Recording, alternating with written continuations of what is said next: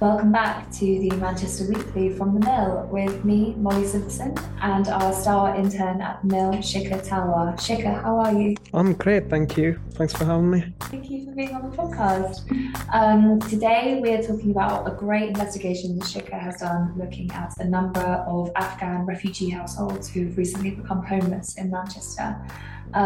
First of all, we have to give a big thanks to this week's sponsor of the podcast. That is Brisk. They're a great local independent broadband provider whose engineers are currently working hard installing Wi-Fi connections across the south of Greater Manchester to help upgrade everyone's broadband and future-proof the city region's digital infrastructure. If we have any listeners to the podcast who are from Stockport, Didsbury, Withington, the Heatons, anywhere in that neck of the woods, you can switch to lightning fast Wi-Fi with Brisk, with prices starting at £25 a month. Brisk CEO Giorgio Livino told us we can't wait for residents and businesses to experience 1 gigabit full fibre broadband into their home, a major upgrade from their existing copper-based broadband services. So if you're in the south of Greater Manchester and super fast, efficient Wi-Fi at reasonable prices, sounds like something that you might be into, please go to Brisk's website. We're going to drop the link to their website in the description of this episode, or you can give them a call on 033 0088 6947. So let me say to anyone to whom we've made commitments and who is currently in Afghanistan, we are working urgently with our friends in the region to secure safe passage, and as soon as routes are available, we will do everything possible to help you to reach safety. So that was the former Prime Minister Boris Johnson speaking in the House of Commons in September 2 years ago. He was announcing the launch of the Afghan Relocation and Assistance Policy. This was a government scheme that promised to help vulnerable refugees fleeing Afghanistan and help them find safe accommodation in the UK. Kushba Ali was one of those refugees fleeing Afghanistan. She's now 35 and comes from a village in Afghanistan called Busawa. She fled Afghanistan 2 years ago after the Taliban seized control of the country, leaving her husband Rashid and her family behind. She spent her first 2 years living with other Afghan refugees in hotels in Salford and Manchester, waiting to be dispersed into proper housing. But now she finds herself homeless, and she's not alone. Shikha, you've been reporting on this story for about a month now, doing some really fascinating interviews and looking into how this has come about in the first place. Let's start at the beginning. Can you tell us how you first came across Kushba?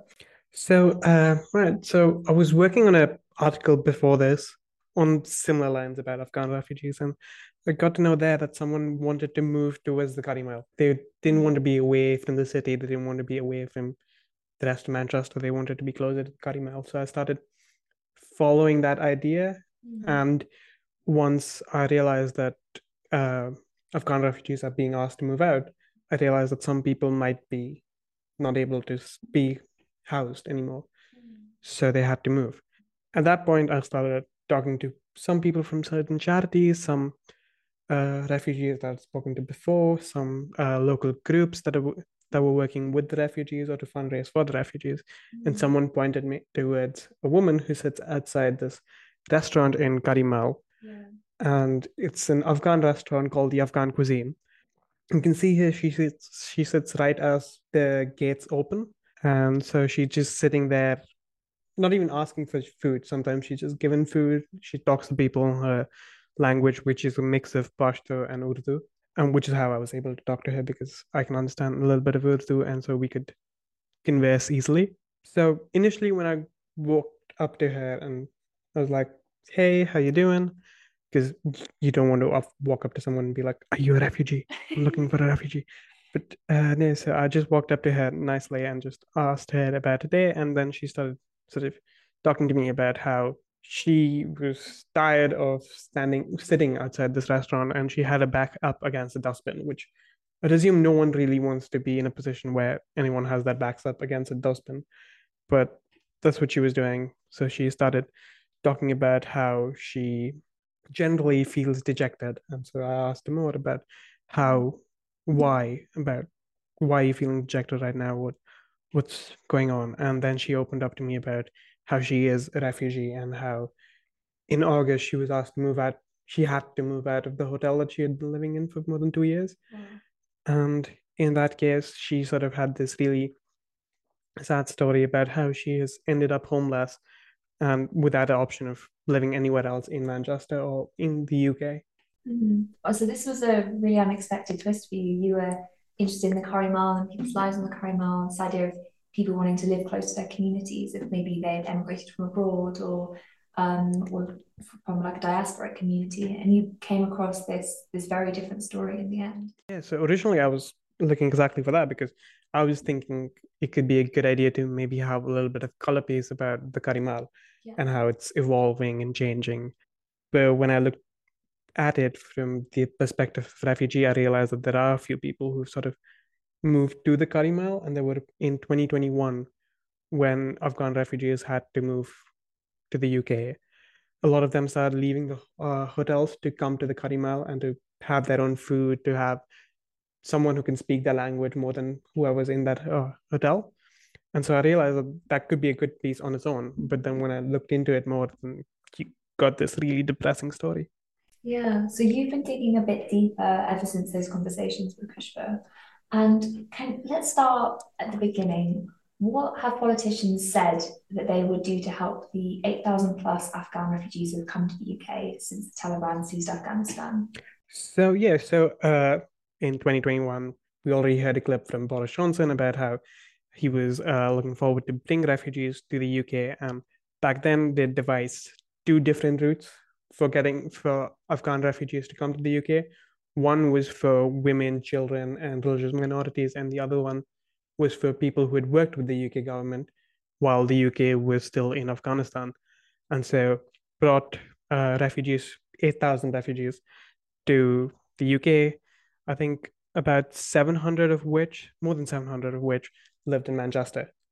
And the city council since then has been looking to find people housing from the hotels because the hotel's idea was always a bridging idea. It was always temporary. It was always temporary. So I think Johnny Mercer, who's the Minister of State for Veteran Affairs, earlier in April of this year had announced that the 8,000 refugees would have to leave the hotels by August. And he said that it was costing the UK government $1 million a day to keep these refugees in the hotels. And it was becoming an unsustainable figure with the growing cost of living crisis.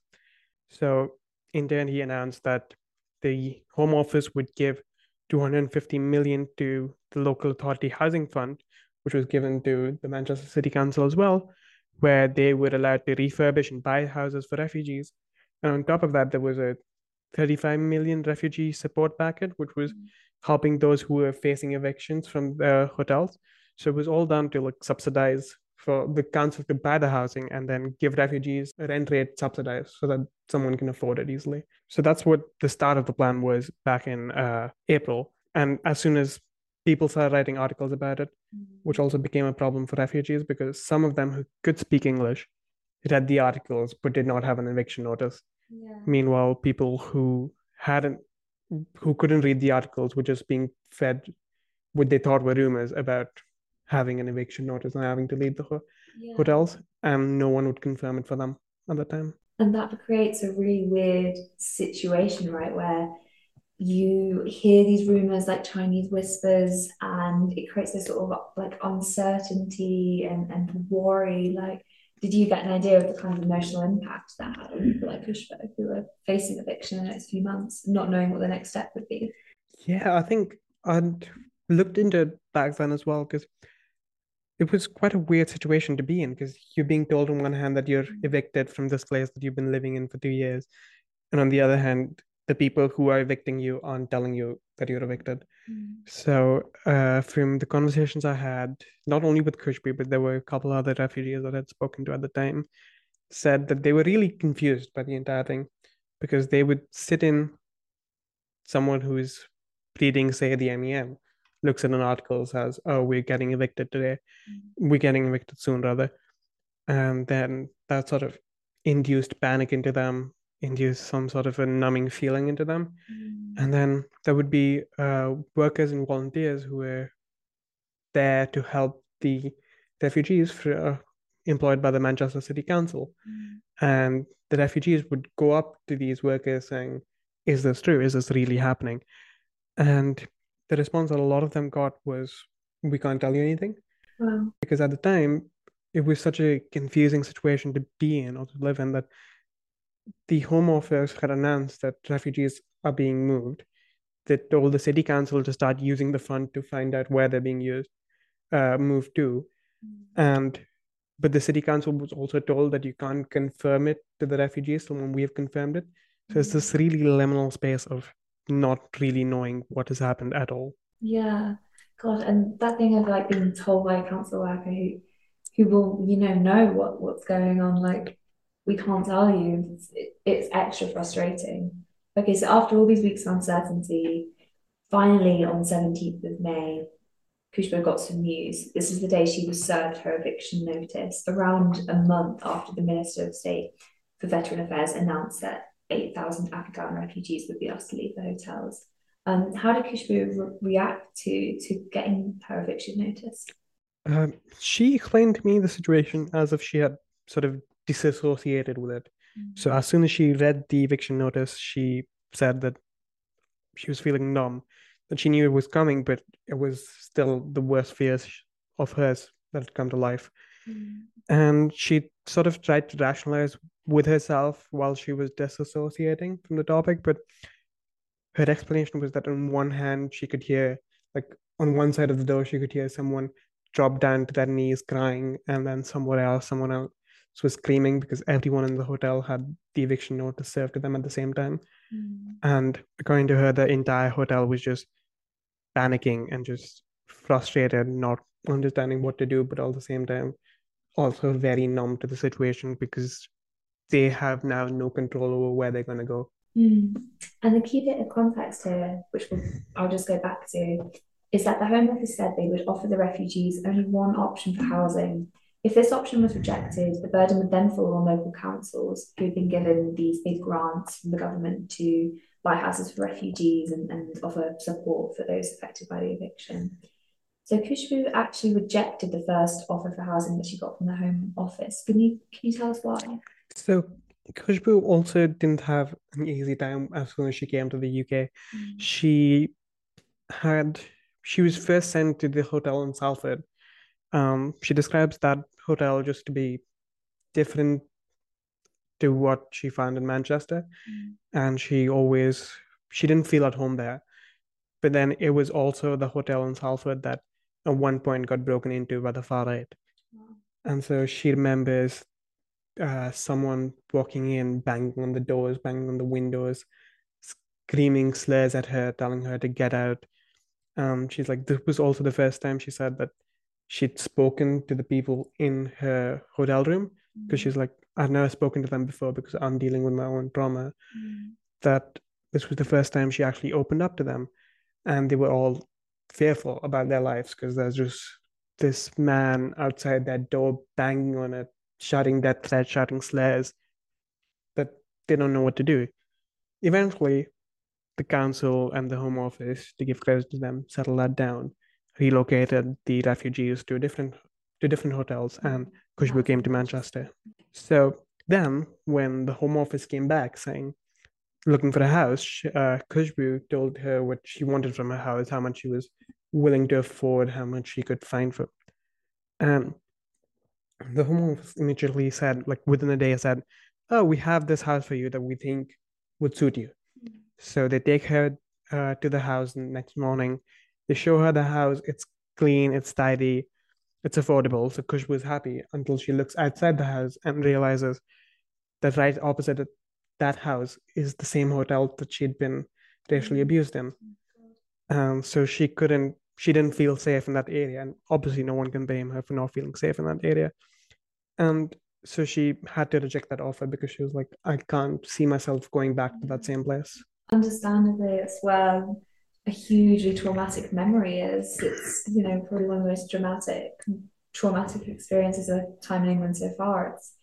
So she rejected that first offer for housing she got from the Home Office, and that passed the buck on to Manchester City Council, who are now responsible for finding her suitable housing. I guess something interesting to talk about first of all, before we get on to the sort of housing offer she got from Manchester City Council and how that played out, is just How did Manchester City Council respond in the first place to this news from the Home Office that the local authority would suddenly be responsible for finding all these different people a new place to live? So, the person who within the city council was in charge of finding housing for the refugees was Joanna Midgley, who happens to be the deputy leader. And she was caught off guard by this announcement. She said it was sudden and unexpected.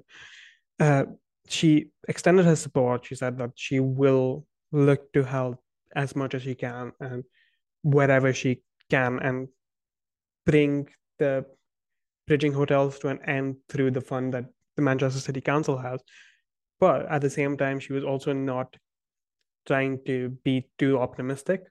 She was within her statement that she'd made as soon as the announcement came, she'd said immediately that there is not enough money to get this through. And there's a lot of risk in doing this so suddenly and giving the council and everyone involved just 3 to 4 months of time to get this through.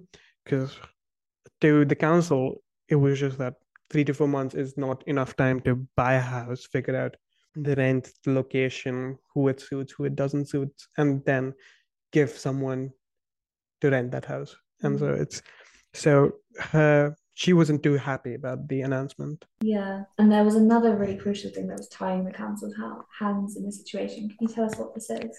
So that's a moratorium being put in place on the postcodes of M8, M9, and M40, which is mostly North Manchester, so Cromsall, Blakely, Broughton, this area. And it's been put in more than a decade ago by Graham Stinger, who's the Labour MP for that area. And he does this through, like, there's a part of law that says that's the Insolvency Act of 1986, and the Part 1A of it says that a government body can put a moratorium in place to restrict certain activity in that area.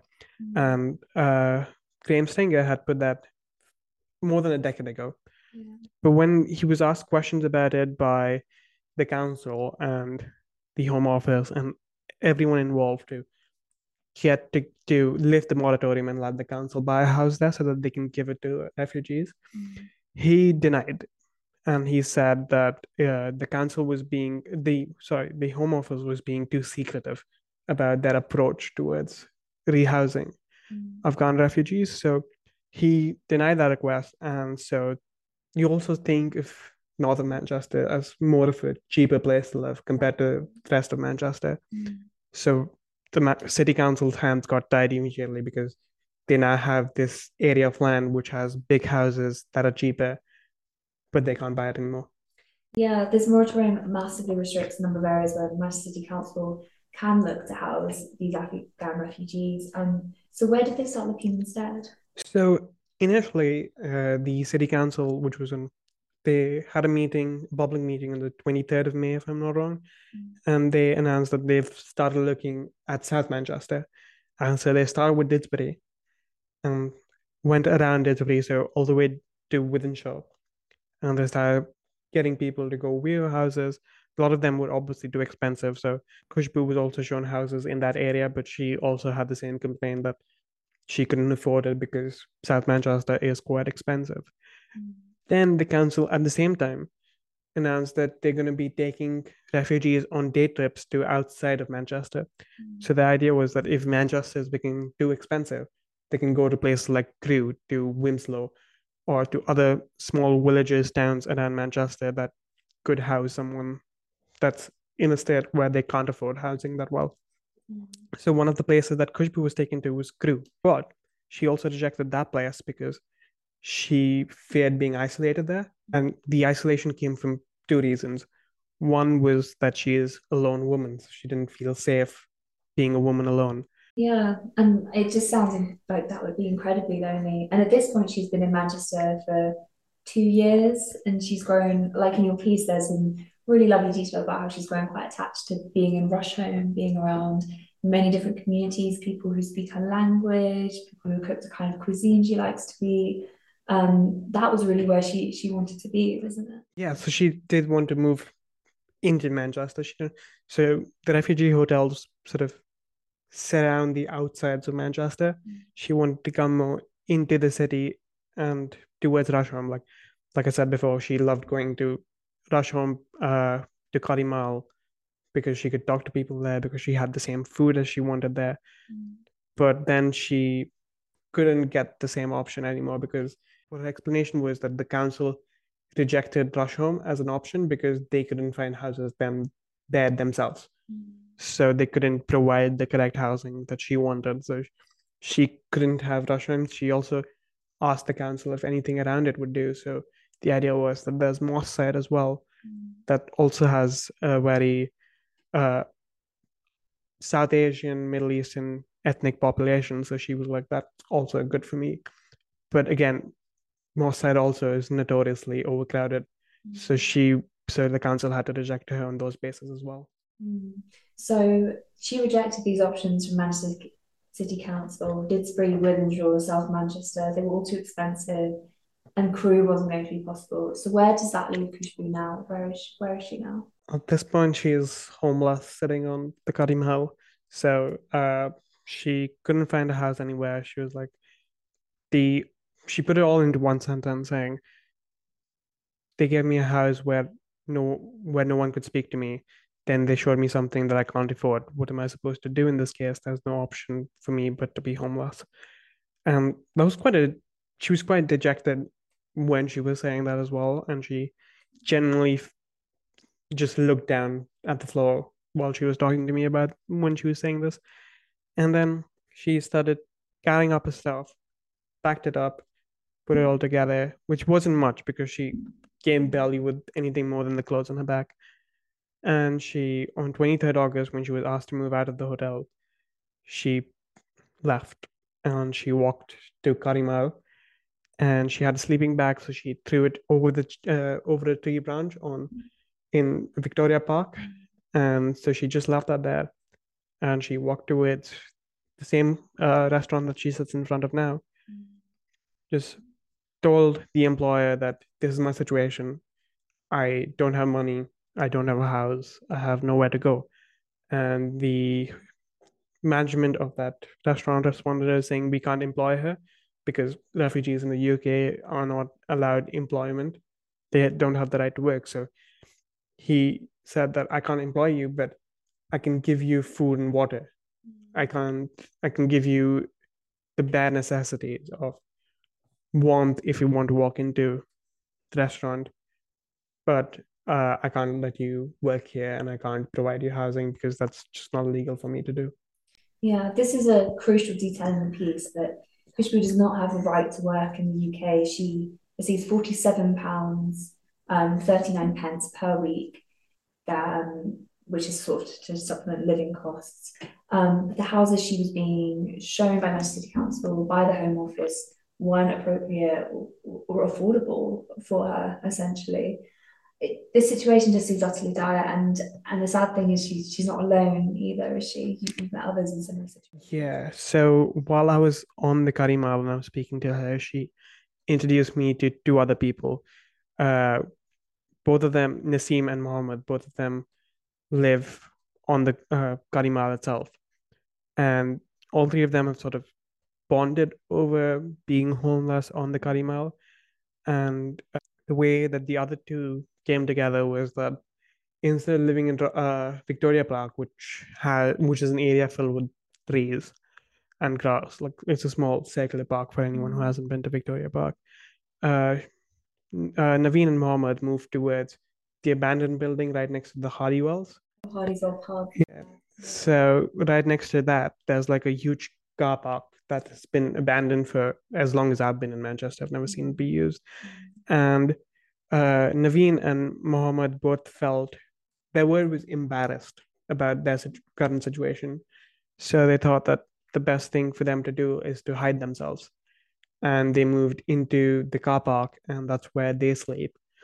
And so that's how those two met. And then they sort of were talking in Pashto when they came across Khushbu.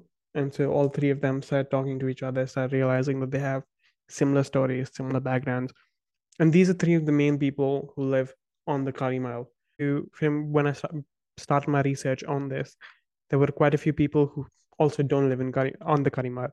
Some people live around other parts of Rashom, inside Rashom towards Great Western Street or within mosque side because they feel more comfortable there.